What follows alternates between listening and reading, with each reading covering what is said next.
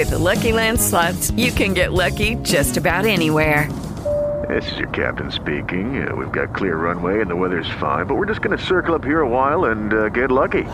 No, nothing like that. It's just these cash prizes add up quick. So I suggest you sit back, keep your tray table upright, and start getting lucky. Play for free at LuckyLandSlots.com. Are you feeling lucky? No purchase necessary. Void where prohibited by law. 18+ terms and conditions apply. See website for details. Lucky Land Casino, asking people, what's the weirdest place you've gotten lucky? Lucky? In line at the deli, I guess? Aha, in my dentist's office. More than once, actually. Do I have to say? Yes, you do. In the car before my kids' PTA meeting. Really? Yes. Excuse me, what's the weirdest place you've gotten lucky? I never win and tell. Well, there you have it. You can get lucky anywhere, playing at LuckyLandSlots.com. Play for free right now. Are you feeling lucky? No purchase necessary. Void where prohibited by law. 18+. Terms and conditions apply. See website for details. Mad Music by Anthony Pelcher. To the accompaniment of a crashing roar, not unlike rumbling thunder, the proud Colossus building, which a few minutes before had reared its 60 stories of artistic architecture toward the blue dome of the sky, crashed in a rugged, dusty heap of stone, brick, cement, and mortar. The steel framework, like the skeleton of some prehistoric monster, still reared to dizzy heights, but in a bent and twisted shape of grotesque outline. No one knew how many lives were snuffed out in the avalanche. As the collapse occurred in the early dawn, it was not believed the death list would be large.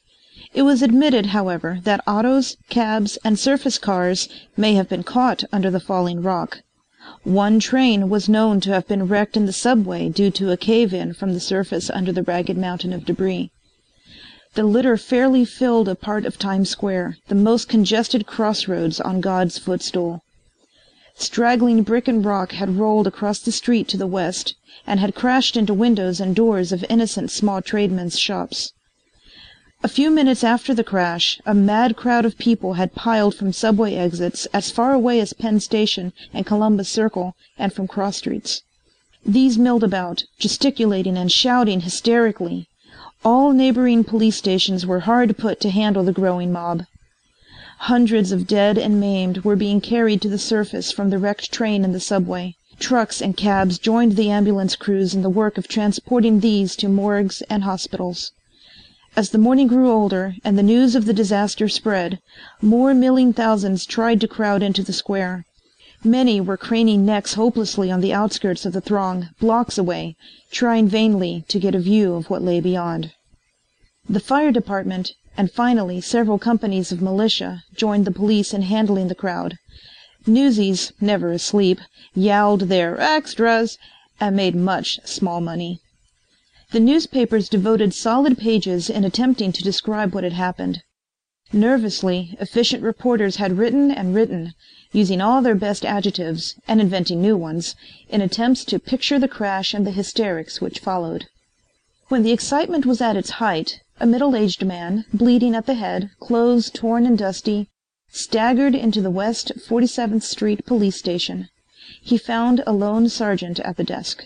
The police sergeant jumped to his feet as the bedraggled man entered and stumbled to a bench. "I'm Pat Brennan, street floor watchman of the Colossus," he said. "I ran for it. I got caught in the edge of the wreck and a brick clipped me. I must have been out for some time. When I came around I looked back just once at the wreck, and then I beat it over here. Phone my boss." "I'll let you phone your boss," said the sergeant. "But first tell me just what happened." "Earthquake, I guess.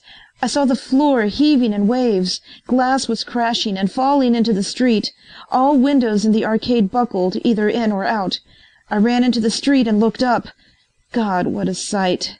The building from sidewalk to towers was rocking and waving and twisting and buckling, and I saw it was bound to crumple, so I lit out and ran. I heard a roar like all hell broke loose, and then something nicked me, and my light went out." "How many got caught in the building?" "Nobody got out but me, I guess. There weren't many tenants. The building is all rented, but not everybody had moved in yet, and those as had didn't spend their nights there. There was a watchman for every 5 stories, an engineer, and his crew. 3 elevator operators had come in. There was no names of tenants in or out on my book after 4 a.m., The crash must have come about 6. That's all.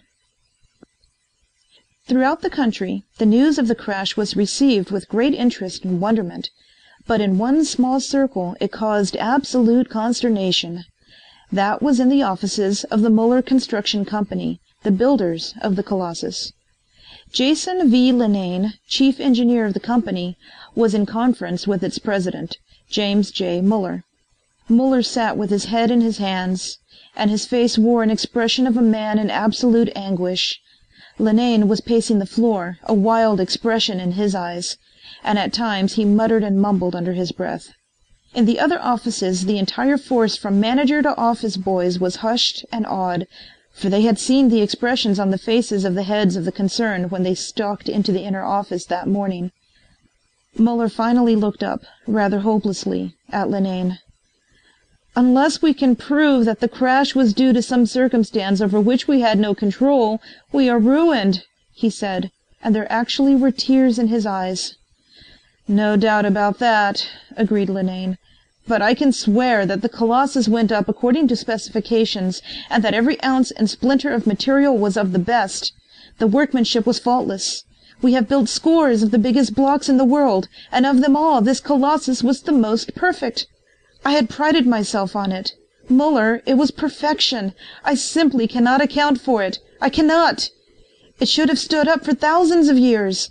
The foundation was solid rock. It positively was not an earthquake. No other building in this section was even jarred.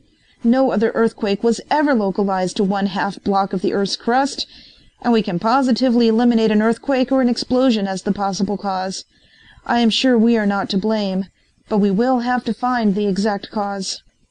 "If there was some flaw?" questioned Muller, although he knew the answer. "If there was some flaw, then we're sunk. The newspapers are already clamoring for probes. Of us, of the building, of the owners and everybody and everything. We have got to have something damned plausible when we go to bat on this proposition, or every dollar we have in the world will have to be paid out." "That is not all," said Muller. "Not only will we be penniless, but we may have to go to jail, and we will never be able to show our faces in reputable business circles again. Who was the last to go over that building?" "I sent Teddy Jenks. He is a cub, and is swell-headed and too big for his pants, but I would bank my life on his judgment. He has the judgment of a much older man, and I would also bank my life and reputation on his engineering skill and knowledge. He pronounced the building positively okay, 100%. "Where is Jenks?" "He will be here as soon as his car can drive down from Tarrytown. He should be here now." As they talked, Jenks, the youngest member of the engineering force, entered. He entered like a whirlwind. He threw his hat on the floor and drew out a drawer of a cabinet. He pulled out the plans for the Colossus, big blueprints, some of them yards in extent, and threw them on the floor. Then he dropped to his knees and began poring over them. "This is a hell of a time for you to begin getting around," exploded Muller. "What were you doing? Cabareting all night?" "It sure is terrible, awful," said Jenks, half to himself. "Answer me!" thundered Muller. "Oh, yes," said Jenks, looking up. He saw the look of anguish on his boss's face and forgot his own excitement and his sympathy. He jumped to his feet, placed his arm about the shoulders of the older man, and led him to a chair. Linane only scowled at the young man. "I was delayed because I stopped by to see the wreck. My God, Mr. Muller, it is awful." Jenks drew his hand across his eye as if to erase the scene of the wrecked building. Then patting the older man affectionately on the back, he said, "Buck up. I'm on the job as usual. I'll find out about it. It could not have been our fault. Why, man, that building was as strong as Gibraltar itself." "You were the last to inspect it," accused Muller, with a break in his voice. "Nobody knows that better than I, and I can swear by all that's square and honest that it was no fault of the material or the construction. It must have been—" "Must have been what?" "I'll be damned if I know." "That's like him," said Linane, who, while really kindly intentioned, had always rather enjoyed prodding the young engineer. "Like me, like the devil!" shouted Jenks, glaring at Linane. "I suppose you know all about it. You're so blamed wise." "No, I don't know," admitted Linane. "But I do know that you don't like me to tell you anything." Nevertheless, I am going to tell you that you had better get busy and find out what caused it, or—" "That's just what I'm doing," said Jenks, and he dived for his plans on the floor. Newspaper reporters, many of them, were fighting outside to get in. Muller looked at Linane when a stenographer had announced the reporters for the 10th time. "We had better let them in," he said. "It looks bad to crawl for cover." "What are you going to tell them?" asked Linane. "God only knows," said Muller. "Let me handle them," said Jenks, looking up confidently. The newspaper men had rushed the office. They came in like a wild wave. Questions flew like feathers at a cockfight. Muller held up his hand, and there was something in his grief-stricken eyes that held the gentlemen of the press in silence. They had time to look around.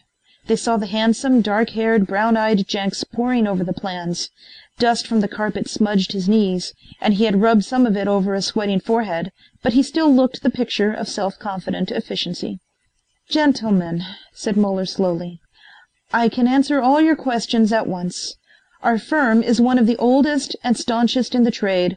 Our buildings stand as monuments to our integrity." "All but one," said a young Irishman. "You were right. All but one," confessed Muller. "But that one, believe me, has been visited by an act of God. Some form of earthquake or some unlooked-for, uncontrolled, almost unbelievable catastrophe has happened. The Muller Company stands back of its work to its last dollar.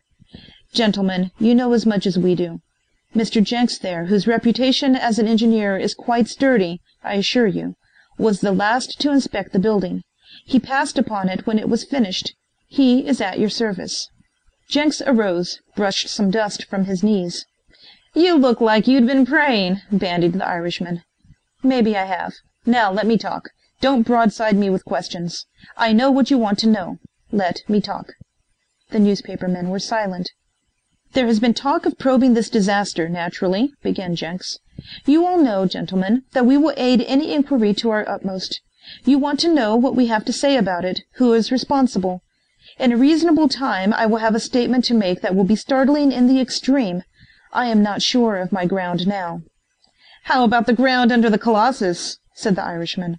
"Don't let's kid each other," pleaded Jenks. "Look at Mr. Muller. It is as if he had lost his whole family. We are good people. I am doing all I can. Mr. Linane, who had charge of the construction, is doing all he can. We believe we are blameless. If it is proven otherwise, we will acknowledge our fault, assume financial responsibility, and take our medicine. Believe me, that building was perfection plus, like all our buildings. That covers the entire situation." Hundreds of questions were parried and answered by the three engineers, and the reporters left convinced that if the Muller Construction Company was responsible, it was not through any fault of its own. The fact that Jenks and Linane were not strong for each other, except to recognize each other's ability as engineers, was due to an incident of the past. This incident had caused a ripple of mirth in engineering circles when it happened, and the laugh was on the older man, Linane. It was when radio was new. Linane, a structural engineer, had paid little attention to radio. Jenks was the kind of an engineer who dabbled in all sciences. He knew his radio. When Jenks first came to work with a technical sheepskin and a few tons of brass, Linane accorded him only passing notice. Jenks craved the plaudits of the older man and his palship. Linane treated him as a son, but did not warm to his social advances. "I'm as good an engineer as he is," mused Jenks. "And if he is going to hi-hat me, I'll just put a swift one over on him and compel his notice." The next day Jenks approached Linane in conference and said, "I've got a curious bet on, Mr. Linane. I'm betting sound can travel a mile quicker than it travels a quarter of a mile." "What?" said Linane. "I'm betting 50 that sound can travel a mile quicker than it can travel a quarter of a mile." "Oh no, it can't," insisted Linane. "Oh yes, it can," decided Jenks. "I'll take some of that fool money myself," said Linane. "How much?" asked Jenks. "As much as you want." "All right, $500. "How are you going to prove your contention?" "By stopwatches, and your men can hold the watches. We'll bet that a pistol shot can be heard 2 miles away quicker than it can be heard a quarter of a mile away." Sound travels about 1/5 of a mile a second. The rate varies slightly according to temperature, explained Linane. At the freezing point, the rate is 1,090 feet per second and increases a little over 1 foot for every degree Fahrenheit. Hot or cold, breezed Jenks. I am betting you $500 that sound can travel 2 miles quicker than a quarter mile. You're on, you damned idiot, shouted the completely exasperated Linane. Jenks let Linane's friends hold the watches, and his friend held the money. Jenks was to fire the shot. Jenks fired the shot in front of a microphone on a football field. One of Linane's friends picked the sound up instantaneously on a 3-tube radio set 2 miles away. The other watchholder was standing in the open a quarter of a mile away, and his watch showed a second and a fraction. All hands agreed that Jenks had won the bet fairly. Linane never exactly liked Jenks after that. Then Jenks rather aggravated matters by a habit. Whenever Linane would make a very positive statement, Jenks would look owl-eyed and say, "Mr. Linane, I'll have to sound you out about that." The heavy accent on the word sound nettled Linane somewhat. Linane never completely forgave Jenks for putting over this fast one. Socially, they were always more or less at loggerheads, but neither let this feeling interfere with their work. They worked together faithfully enough, and each recognized the ability of the other. And so it was that Linane and Jenks, their heads together, worked all night in an attempt to find some cause that would tie responsibility for the disaster on Mother Nature. They failed to find it, and, sleepy-eyed, they were forced to admit failure, so far. The newspapers, to whom Muller had said that he would not shirk any responsibility, began a hue and cry for the arrest of all parties in any way concerned with the direction of the building of the Colossus. When the death list from the crash and subway wreck reached 97, the press waxed nasty and demanded the arrest of Muller, Linane, and Jenks in no uncertain tones. Half dead from lack of sleep, the 3 men were taken by the police to the district attorney's offices and, after a strenuous grilling, were formally placed under arrest on charges of criminal negligence. They put up a $50,000 bond in each case and were permitted to go and seek further to find the cause of what the newspapers now began calling the colossal failure. Several days were spent by Linane and Jenks in examining the wreckage which was being removed from Times Square, truckload after truckload, to a point outside the city. Here it was again sorted and examined and piled for future disposal. So far as could be found, every brick, stone, and ounce of material used in the building was perfect. Attorneys, however, assured Linane, Jenks, and Muller that they would have to find the real cause of the disaster if they were to escape possible long prison sentences. Night after night, Jenks courted sleep, but it would not come. He began to grow wan and haggard. Jenks took to walking the streets at night, mile after mile, thinking, always thinking, and searching his mind for a solution of the mystery. It was evening. He had walked past the scene of the Colossus crash several times. He found himself on a side street. He looked up and saw in electric lights, Town Hall, Münsterbergen, the Mad Musician, concert here tonight. He took $5 from his pocket and bought a ticket. He entered with the crowd and was ushered to a seat. He looked neither to the right or left. His eyes were sunken, his face lined with worry. Something within Jenks caused him to turn slightly. He was curiously aware of a beautiful girl who sat beside him. She had a mass of golden hair which seemed to defy control. It was wild, positively tempestuous. Her eyes were deep blue and her skin as white as fleecy clouds in spring. He was dimly conscious that those glorious eyes were troubled. She glanced at him. She was aware that he was suffering. A great surge of sympathy welled in her heart. She could not explain the feeling. A great red plush curtain parted in the center and drew in graceful folds to the edges of the proscenium. A small stage was revealed. A tousle-headed man with glaring, beady black eyes, dressed in black evening clothes, stepped forward and bowed. Under his arm was a violin. He brought the violin forward. His nose, like the beak of some great bird, bobbed up and down in acknowledgment of the plaudits which greeted him. His long, nervous fingers began to caress the instrument, and his lips began to move. Jenks was aware that he was saying something, but was not at all interested. What he said was this: "Maybe, yes, I couldn't talk so good English, but you could understand it, yes? Und now I tell you dot I never play the compositions of any man. I extemporize exclusively. I just play, and maybe you should listen, yes? If I please you, I am just happy." Jenks' attention was drawn to him. He noted his wild appearance. "He sure looks mad enough," mused Jenks. The violinist flipped the fiddle up under his chin. He drew the bow over the strings and began a gentle melody that reminded one of raindrops falling on calm waters. Jenks forgot his troubles. He forgot everything. He slumped in his seat and his eyes closed. The rain continued falling from the strings of the violin. Suddenly the melody changed to a glad little lilting measure, as sweet as love itself. The sun was coming out again, and the birds began to sing. There was the trill of a canary with the sun on its cage. There was the song of the thrush, the mockingbird, and the meadowlark. These blended finally into a melodious burst of chirping melody which seemed a chorus of the wild birds of the forest and glen. Then the lilting love measure again. It tore at the heartstrings and brought tears to one's eyes. Unconsciously the girl next to Jenks leaned towards him. Involuntarily he leaned to meet her. Their shoulders touched. The cloud of her golden hair came to rest against his dark locks. Their hands found each other with gentle pressure. Both were lost to the world. Abruptly the music changed. There was a succession of broken treble notes that sounded like the crackling of flames. Moans deep and melancholy followed. These grew more strident and prolonged, giving place to abject howls, suggesting the lamentations of the damned.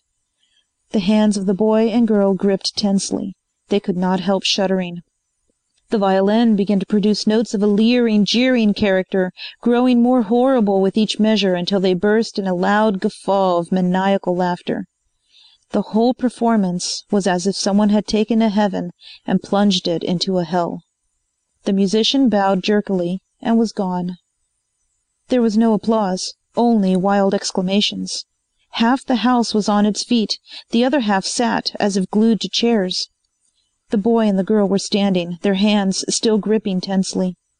"Come, let's get out of here," said Jenks. The girl took her wrap and Jenks helped her into it. Hand in hand they fled the place. In the lobby their eyes met, and for the first time they realized they were strangers. Yet deep in their hearts was a feeling that their fates had been sealed. "My goodness!" burst from the girl. "It can't be helped now," said Jenks decisively. "What can't be helped?" asked the girl, although she knew in her heart. "Nothing can be helped," said Jenks. Then he added, "We should know each other by this time. We've been holding hands for an hour." The girl's eyes flared. "You have no right to presume on that situation," she said. Jenks could have kicked himself. "Forgive me," he said. "It was only that I just wanted so to know you. Won't you let me see you home?" "You may," said the girl simply, and she led the way to her own car. They drove north. Their bodies seemed like magnets. They were again shoulder to shoulder, holding hands. "Will you tell me your name?" pleaded Jenks. "Surely," replied the girl. "I am Elaine Linane." "What?" exploded Jenks. "Why, I work with a Linane, an engineer with the Muller Construction Company." "He is my father," she said. "Why, we are great friends," said the boy. "I am Jenks, his assistant. At least, we work together." "Yes, I have heard of you," said the girl. "It is strange, the way we met.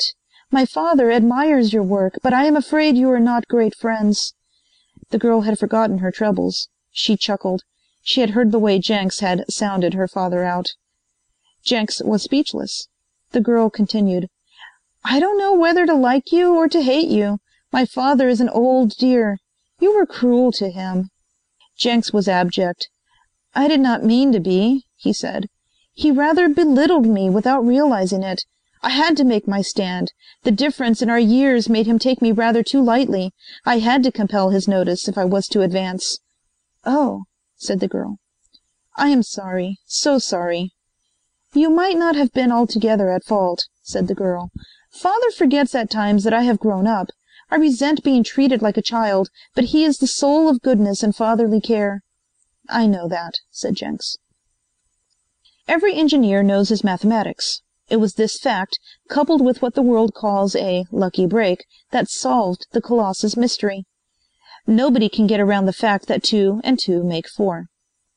Jenks had happened on accomplishment to advance in the engineering profession, and it was well for him that he had reached a crisis. He had never believed in luck or in hunches, so it was good for him to be brought face to face with the fact that sometimes the footsteps of men are guided. It made him begin to look into the engineering of the universe, to think more deeply, and to acknowledge a higher power. With Linane he had butted into a stone wall. They were coming to know what real trouble meant. The fact that they were innocent did not make the steel bars of a cage any more attractive. Their troubles began to wrap about them with the clammy intimacy of a shroud. Then came the lucky break. Next to his troubles, Jenks' favorite topic was the Mad Musician. He tried to learn all he could about this uncanny character at whose concert he had met the girl of his life. He learned 2 facts that made him perk up and think. One was that the Mad Musician had had offices and a studio in the Colossus and was one of the first to move in.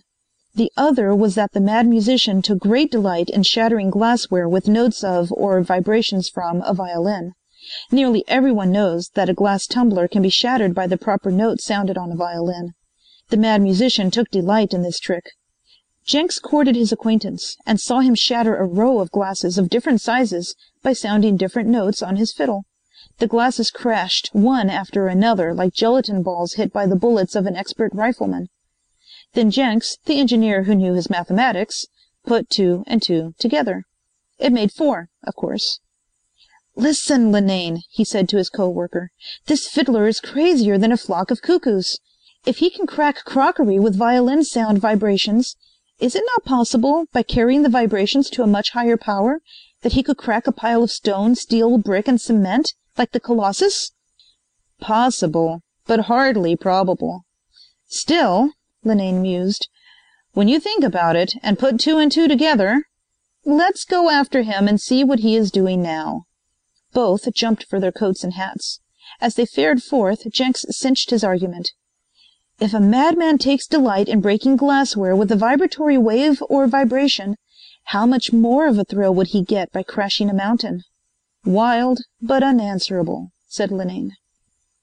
Jenks had been calling on the Mad Musician at his country place. He had a studio in the Colossus, he reminded Linane. He must have reopened somewhere else in town. I wonder where.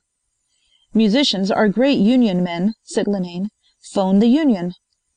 Teddy Jenks did, but the union gave the last known town address as a Colossus. He would remain in the same district around Times Square, reasoned Jenks. Let's page out the big buildings and see if he is not preparing to crash another one. "Fair enough," said Linane, who was too busy with the problem at hand to choose his words. Together the engineers started a canvass of the big buildings in the theatrical district. After 4 or 5 had been searched without result, they entered the 30-story Acme Theater building. Here they learned that the Mad Musician had leased a 4-room suite just a few days before. This suite was on the 15th floor, just halfway up in the big structure. They went to the manager of the building and frankly stated their suspicions. "We want to enter that suite when the tenant is not there," they explained, "and we want him forestalled from entering while we are examining the premises." "Hadn't we better notify the police?" asked the building manager, who had broken out in a sweat when he heard the dire disaster which might be in store for the stately Acme building. "Not yet," said Linane.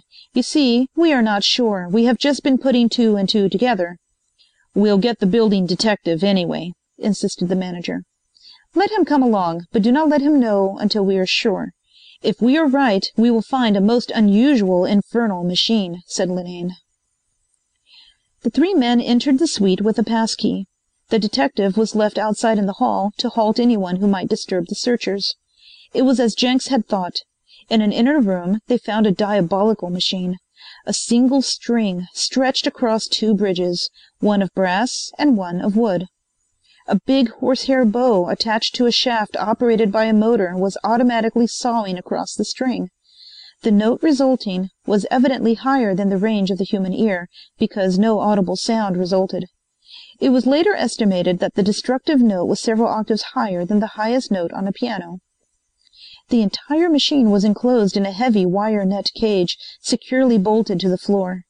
Neither the string or bow could be reached. It was evidently the Mad Musician's idea that the devilish contrivance should not be reached by hands other than his own. How long the infernal machine had been operating, no one knew, but the visitors were startled when the building suddenly began to sway perceptibly. Jenks jumped forward to stop the machine, but could not find a switch. "See if the machine plugs in anywhere in a wall socket," he shouted to Linane, who promptly began examining the walls. Jenks shouted to the building manager to phone the police to clear the streets around the big building. "Tell the police that the Acme Theater building may crash at any moment," he instructed. The engineers were perfectly cool in face of the great peril, but the building manager lost his head completely and began to run around in circles, muttering, "Oh my God, save me," and other words of supplication that blended into an incoherent babble. Jenks rushed to the man, trying to still his wild hysteria. The building continued to sway dangerously. Jenks looked from a window. An enormous crowd was collecting, watching the big building swinging a foot out of plumb like a giant pendulum. The crowd was growing. Should the building fall, the loss of life would be appalling. It was mid-morning. The interior of the building teemed with thousands of workers, for all floors above the third were offices. Teddy Jenks turned suddenly. He heard the watchman in the hall scream in terror. Then he heard a body fall. He rushed to the door to see the mad musician standing over the prostrate form of the detective, a devilish grin on his distorted countenance. The madman turned, saw Jenks, and started to run. Jenks took after him. Up the staircase the madman rushed toward the roof. Teddy followed him 2 floors and then rushed out to take the elevators. The building in its mad swaying had made it impossible for the lifts to be operated. Teddy realized this with a distraught gulp in his throat. He returned to the stairway and took up the pursuit of the madman. The corridors were beginning to fill with screaming men and wailing girls. It was a sight never to be forgotten. Laboriously Jenks climbed story after story without getting sight of the madman. Finally he reached the roof. It was waving like swells on a lake before a breeze. He caught sight of the mad musician standing on the street wall, 30 stories from the street, a leer on his devilish visage. He jumped for him. The madman grasped him and lifted him up to the top of the wall as a cat might have lifted a mouse. Both men were breathing heavily as a result of their 15-story climb. The madman tried to throw Teddy Jenks to the street below. Teddy clung to him. The two battled desperately as the building swayed. The dense crowd in the street had caught sight of the 2 men fighting on the narrow coping, and the shout which rent the air reached the ears of Jenks. The mind of the engineer was still working clearly, but a wild fear gripped his heart. His strength seemed to be leaving him. The madman pushed him back, bending his spine with brute strength. Teddy was forced to the narrow ledge that had given the 2 men footing. The fingers of the madman gripped his throat. He was dimly conscious that the swaying of the building was slowing down. His reason told him that Linane had found the wall socket and had stopped the sawing of the devil's bow on the engine of hell. He saw the madman draw a big knife. With his last remaining strength he reached out and grasped the wrist above the hand which held the weapon. In spite of all he could do, he saw the madman inching the knife nearer and nearer his throat. Grim death was peering into the bulging eyes of Teddy Jenks when his engineering knowledge came to his rescue. He remembered the top stories of the Acme building were constructed with a step of 10 feet in from the street line for every story of construction above the 24th floor. If we fall, he reasoned, we can only fall 1 story. Then he deliberately rolled his own body and the weight of the madman who held him over the edge of the coping. At the same time, he twisted the madman's wrist so the point of the knife pointed to the madman's body. There was a dim consciousness of a painful impact. Teddy had fallen underneath, but the force of the 2 bodies coming together had thrust the knife deep into the entrails of the mad musician. Clouds which had been collecting in the sky began a splattering downpour. The storm grew in fury and lightning tore the heavens, while thunder boomed and crackled. The rain began falling in sheets. This served to revive the unconscious Teddy. He painfully withdrew his body from under that of the madman. The falling rain, stained with the blood of the mad musician, trickled over the edge of the building. Teddy dragged himself through a window and passed his hand over his forehead, which was aching miserably. He tried to get to his feet and fell back, only to try again.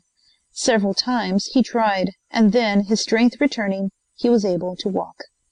He made his way to the studio where he had left Linane and found him there surrounded by police, reporters, and others. The infernal machine had been rendered harmless, but was kept intact as evidence. Catching sight of Teddy, Linane shouted with joy. "I stopped the damned thing," he chuckled. like a pleased schoolboy. Then, observing Teddy's exhausted condition, he added, "Why, you look like you've been to a funeral." "I have," said Teddy. "You'll find that crazy fiddler dead on the 29th story. Look out the window of the 30th story," he instructed the police, who had started to recover the body. "He stabbed himself. He is either dead or dying." It proved that he was dead. No engineering firm is responsible for the actions of a madman, so the Moeller Construction Company was given a clean bill of health. Jenks and Elaine Linnane were with the girl's father in his study. They were asking for the paternal blessing. Linnane was pretending to be hard to convince. "Now, my daughter," he said, "this young man takes $500 of my good money by sounding me out, as he calls it. Then he comes along and tries to take my daughter away from me.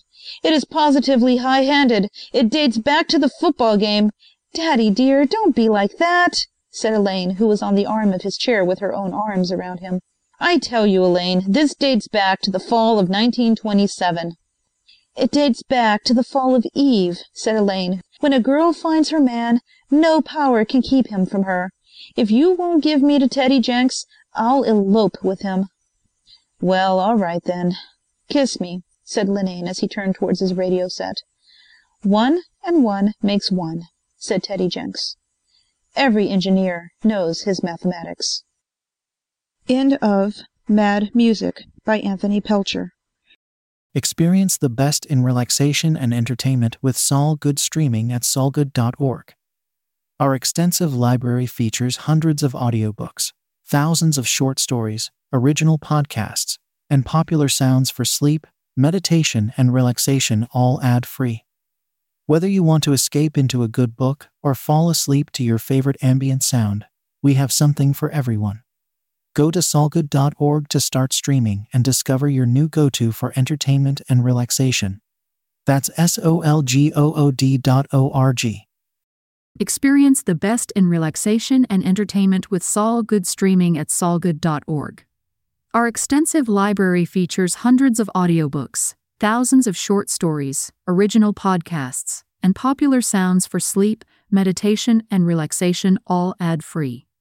Whether you want to escape into a good book or fall asleep to your favorite ambient sound, we have something for everyone. Go to solgood.org to start streaming and discover your new go-to for entertainment and relaxation. That's solgood.org.